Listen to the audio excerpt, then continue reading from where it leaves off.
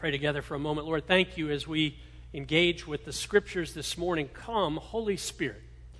Come and fill our minds and our hearts. Come and fill my words. And open the text. And open your heart to us, that we might encounter Jesus. Lord, it's in your name we pray. Amen. If you're not seated, please have a seat.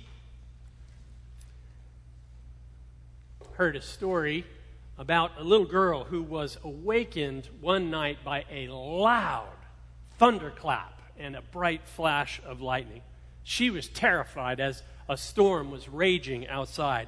So she jumped out of bed and she went running down the hall to her mom and dad's bedroom. She urgently shook her mother awake and she said, "Mama, I want to get in bed with you and Daddy." Her mother was still fairly groggy and she responded, "Honey, there's nothing to be afraid of. It's okay. It's just a storm. Go back to bed.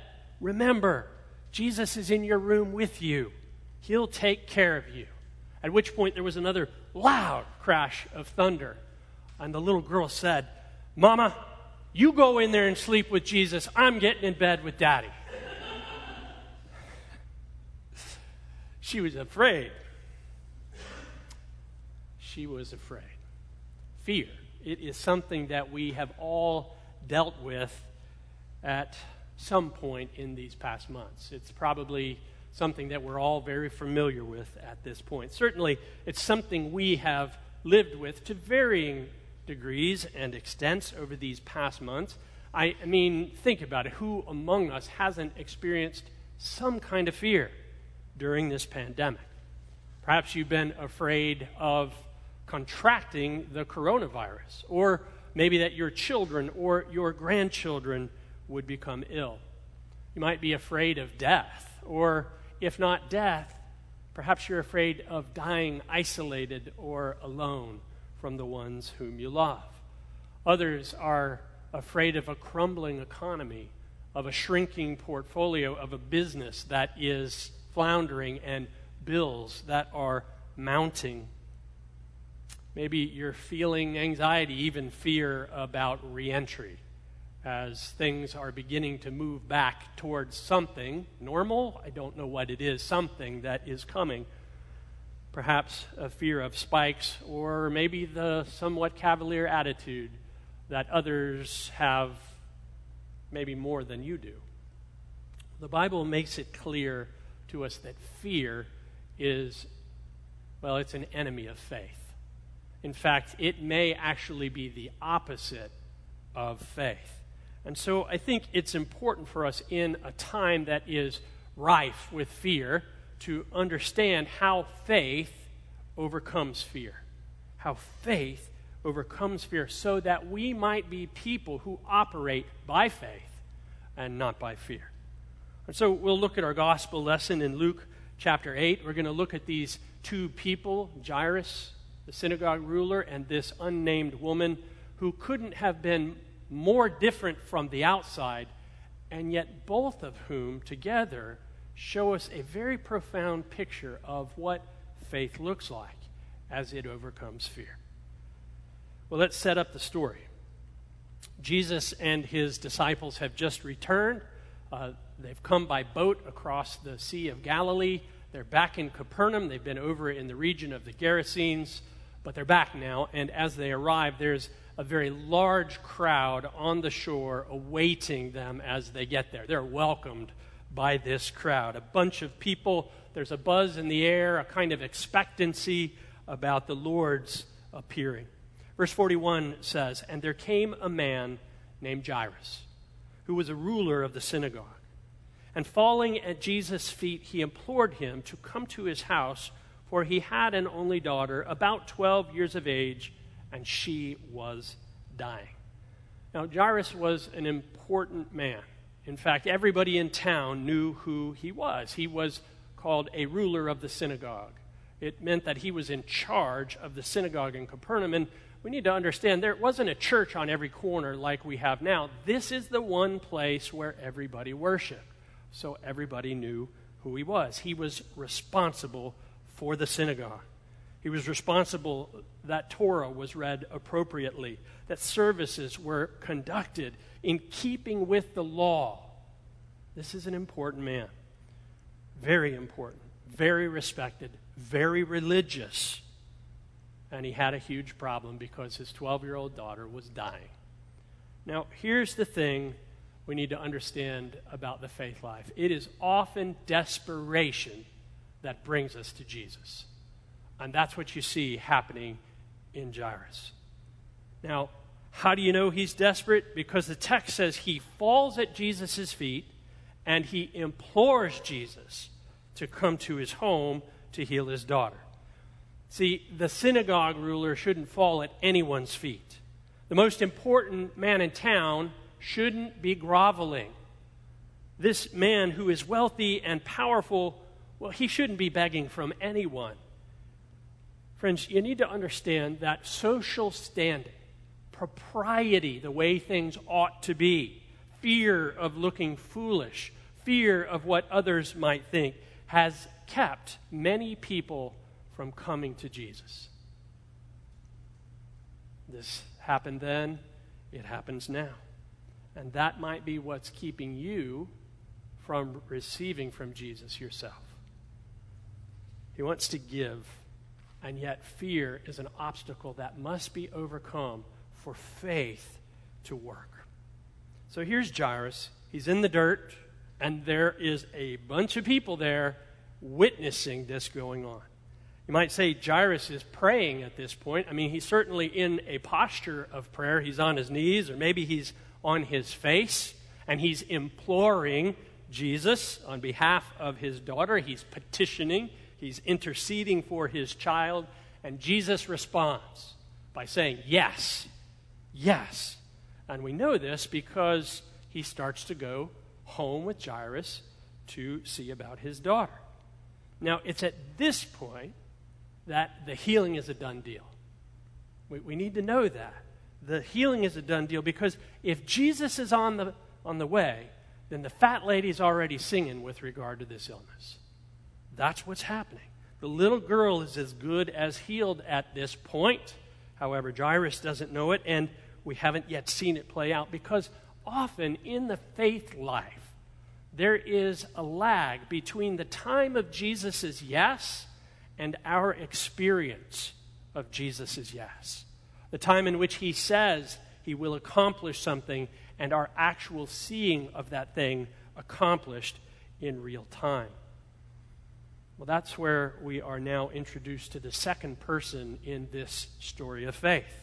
We go back to the text. As Jesus went, as he was on his way to Jairus' house, the people pressed around him. Verse 43 says, "And there was a woman who had had a discharge of blood for 12 years. And though she had spent all her living on physicians, she could not be healed by anyone. This is incurable. She's an unnamed woman with a disease that cannot be fixed. She spent all of her living on physicians. So she's broke, but she's also worn out." You know, if you've ever dealt with a chronic illness, whether in yourself or within somebody whom you love, you know that it has a way of wearing you out and wearing you down. As you go from doctor to doctor, cure to potential cure, as you try this and you try that, it's a kind of exhausting roller coaster. It has a way of spending your life, not just spending your money, but spending your life along the way and isolating you from other people. Of course, she's also experienced tremendous psychological effects from this illness. We're told the nature of her illness. She's had a 12-year-long discharge of blood, which is the Bible's polite way of saying that she's had this uncontrollable menstrual flow. And what that meant was not only was she sick, and not only was she in pain, but she was also isolated from community. She was ceremonially unclean, which means that she wasn't allowed to be touched by others either. Now think about 12 years of this. She couldn't go to worship. She couldn't engage in community. It was surely a deep shame for her. And she certainly wasn't supposed to be in the crowd that day. But again, desperation has a way of driving us to Jesus. She knew that her condition, her ceremonial uncleanness, meant that she couldn't address Jesus directly. And so, verse 44 says, she came up behind him, and she touched the fringe of his garment, and immediately her discharge of blood ceased. Do you see how faith overcame her fear? See, if she had listened to fear, she would have stayed on the edge of the crowd that day. In fact, she might not have even shown up. She might have just stayed in her room, locked away. If she had listened to fear, she would not have risked another potential rejection, and a public one at that. And if she had listened to fear, she wouldn't have spoken up afterward to give testimony to the healing she had received from Jesus. Fear will keep you from speaking out about Jesus and what he has done in your life. Fear tries to steal God's glory. We'll go back to the text. She's been healed at this point. Verse 45, Jesus said, "Who was it that touched me?" And I love Peter's response. He's like, "Wait, hey, Jesus, right? This is a big crowd, right? The people are pressing in. They're all over the place." But Jesus said, verse 46, "Someone touched me, for I perceive that power has gone out from me." This woman's faith made a draw upon the power of Jesus, and he knew it. 47 says, "And when the woman saw that she was not hidden, she came trembling and falling down before him, declared in the presence of all the people why she had touched him and how she had been immediately healed." See, her plan was get in, get out, and nobody gets hurt. It's kind of like the way we go grocery shopping these days, right? But Jesus had more in mind than just a physical healing. Now, physical healing is important, right? It points to Jesus' identity as the healer, as the one who has come to make things right. But it's not the most important thing. Oh, it's important, just not the most important thing. Because Jesus has come to find the lost. Like the shepherd seeking lost sheep, he has come to find his people. He has come to set captives free. He has come to restore the broken and to announce the year of God's favor and not his judgment. By calling her out, he's not rebuking her. He's not another person shaming her. He's not another religious leader rejecting her and excluding her. No, he's restoring her completely to the community, to the worship in the synagogue, and most importantly, he's restoring her to God himself. And you know this because of the way he addresses her. Look at verse 48. "Daughter," he says, "your faith has made you well. Go in peace." Reminded of John chapter 1, verse 12, "But to all who receive Jesus, to those who believe in his name, he gives the right to become children of God." I can remember preaching in Liberia and preaching among the former child soldiers and the former sex slaves who now were drug dealers and prostitutes, and preaching a message that Jesus makes lost people into sons and daughters, and the hope that sprung up in their hearts, and the shame that fled away from their lives as in faith they came to Christ and were born again and made sons and daughters of the living God. All of the baggage begins to be shed when you're made a child of God through faith in Jesus Christ. See, faith is not about religion, it's about relationship. It's about relationship with the living God through his Son, Jesus Christ. Hallelujah. And that is his invitation to you today, that you might be a daughter of the living God, that you might be a son of the living God through faith in Jesus Christ. Now, that's not the end of the story. It'd be great if it just stopped there. It'd probably feel like it was enough, but there's more that we need to see. Remember, we've got Jairus. Jairus is waiting, standing there. He's probably tapping his foot, anxiously holding on to himself. I don't know. We all start rocking generally when we're waiting in a line. He's waiting to get to his daughter who is dying. Verse 49 says, while Jesus was still speaking, nonchalantly, I think, it's not in the text, but Jesus has this way about him. He's never in a rush. Someone from the ruler's house came and said, your daughter is dead. Do not trouble the teacher anymore. Now, I said earlier that there's often a delay in our faith life between the time of Jesus' yes and the time in which we experience that yes, between the time of his answer and our seeing that answer play out. Well, there are also oppositions that come against our faith. And there are also tests that come when it has to do with faith. Word arrives that Jairus' daughter is dead. And I can only imagine, as a father, hearing those words, that his knees had to have buckled and his stomach had to have clenched and he was about to swallow his tongue. Like all logic flees from his mind as fear begins to take over and sorrow is trying to creep in. But Jesus quickly, in kindness and compassion, and of course that is his heart, he speaks right into it and gives the antidote for fear. Verse 50, do not fear. It's just a command. Don't do it. Do not fear. Only believe. In other words, have faith. And she will be well. He's saying, don't give in to your fear, Jairus. Have faith. Have faith in what? In faith that Jesus has already said yes. The answer has already been given. Have faith in what Jesus has told you. Now, this is where our faith often gets tested and where opposition often tries to trip us up. You see, in your faith life, the culture constantly says about the things of God, it's impossible. Impossible. And our reason often questions, asking, how can this be? It doesn't make sense. And our enemy surely taunts. He says God's word is not trustworthy. God's character cannot be relied upon. It's the oldest trick in the book. Go read Genesis chapter 3. Now, how do we know that Jairus had faith?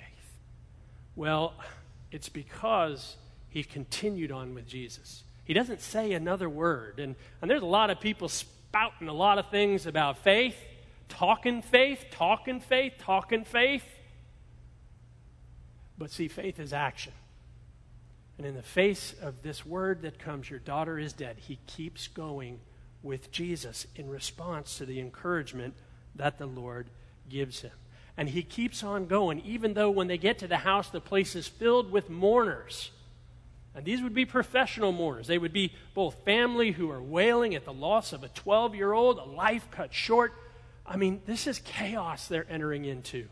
It's testing his faith every step of the way. All the way up as he gets his wife and says, I know it doesn't make sense. Come with me. This man can help. And on into her room. And of course, all the people laugh. Verse 53. Everyone laughed at Jesus, said, it's too late. The girl is dead. Well, Jairus believed Jesus. He took him at his word. He lived into faith, despite the fact that fear was rampant, logic was shouting, the enemy was taunting. And of course, it says that Jesus took her by the hand and said, child, arise. Get up, little girl. And she did. Her spirit returned, and she got up, and they fed her something totally normal, totally biological. You see, restoration is happening. Now let's apply all this. Fear is an enemy of faith. You must understand when you are in fear, that is an enemy to your faith. Doesn't mean you're never going to have fear. You just need to understand what its role is and what it's often sent to do to cause you to turn from the Lord. Faith is not about your feelings. You can have faith and not feel anything. That's been my experience more often than not. God calls me to step out and take a risk, to pray for somebody, to go and do something, and it seems wrong, and I don't feel like doing it. and my mind is railing against it. It doesn't make sense. My feelings are crying out, but my faith acts. And this is very important for us. Faith is not about you understanding it all. In fact, God will often lead you through situations that don't make sense in order that your faith might be refined or tested or strengthened. And I've found over the years that He particularly leads me through these kinds of faith trials and tests in order to show off how good and how big and how loving and how delightful and how trustworthy He really is. To answer experientially over and over and over again to my heart, I really am with you. You can count on me. You are not alone. You don't have to do this by yourself. I've got you, my child. Fear not, only believe. And of course, when we do that, it's natural to give Him glory, to give Him praise and thanks, and to tell others of the wonders of who He is. Lastly, faith is not mental exercise. I've said this already. It's more than a set of beliefs. It's more than a bunch of doctrines that we ascribe to. Faith is action. Hebrews 11, you get a whole list of people. By faith, so-and-so did something. By faith, so-and-so did something. By faith, Noah built a boat in the desert. By faith, Abraham left his country even though he didn't know where he was going. By faith, Moses left Egypt. By faith, the children of Israel went through the Red Sea. Faith acts in response to the word and direction of God. It's always connected to action. Friends, it's not about the size of your faith. It's about the one in whom you place it. So in this climate of fear, I want to encourage you, draw near to Jesus. Allow yourself to enter into His Word and seek Him out. Whatever you face right now, engage with Jesus and ask Him, what would you have me to do, Lord? And then wait and watch and pay attention and read the Scriptures. And then, as you know His answer, follow Him in faith in the way He would have you to go. The reason this is safe is that He is the faithful one. Because by faith, He followed His Father and He enacted His Father's will further than anybody else has ever done it. By faith, He entered this earth. And by faith, He went to the cross. And by faith, He stepped in as your substitute. And by faith, He gave up His Spirit to the Lord, that in faith, the Father would raise Him from the dead so that you and I might be justified, so that sickness, so that death, so that Satan, so that fear would not be the last word on our lives. Stand in faith, my friend. You are loved and He is trustworthy. Let's pray. Father, we thank You that You love us. We thank You, Jesus, that You have us. Draw us from shame and fear and affirm our identity as Your children and teach us the deep ways of Your faith life. We rebuke all fear in our lives in the name of Jesus. And we say this day, O Lord, that we will follow where You lead. We pray these things in the one who is trustworthy, in the name above all names, Jesus, who is Lord. Amen. Amen.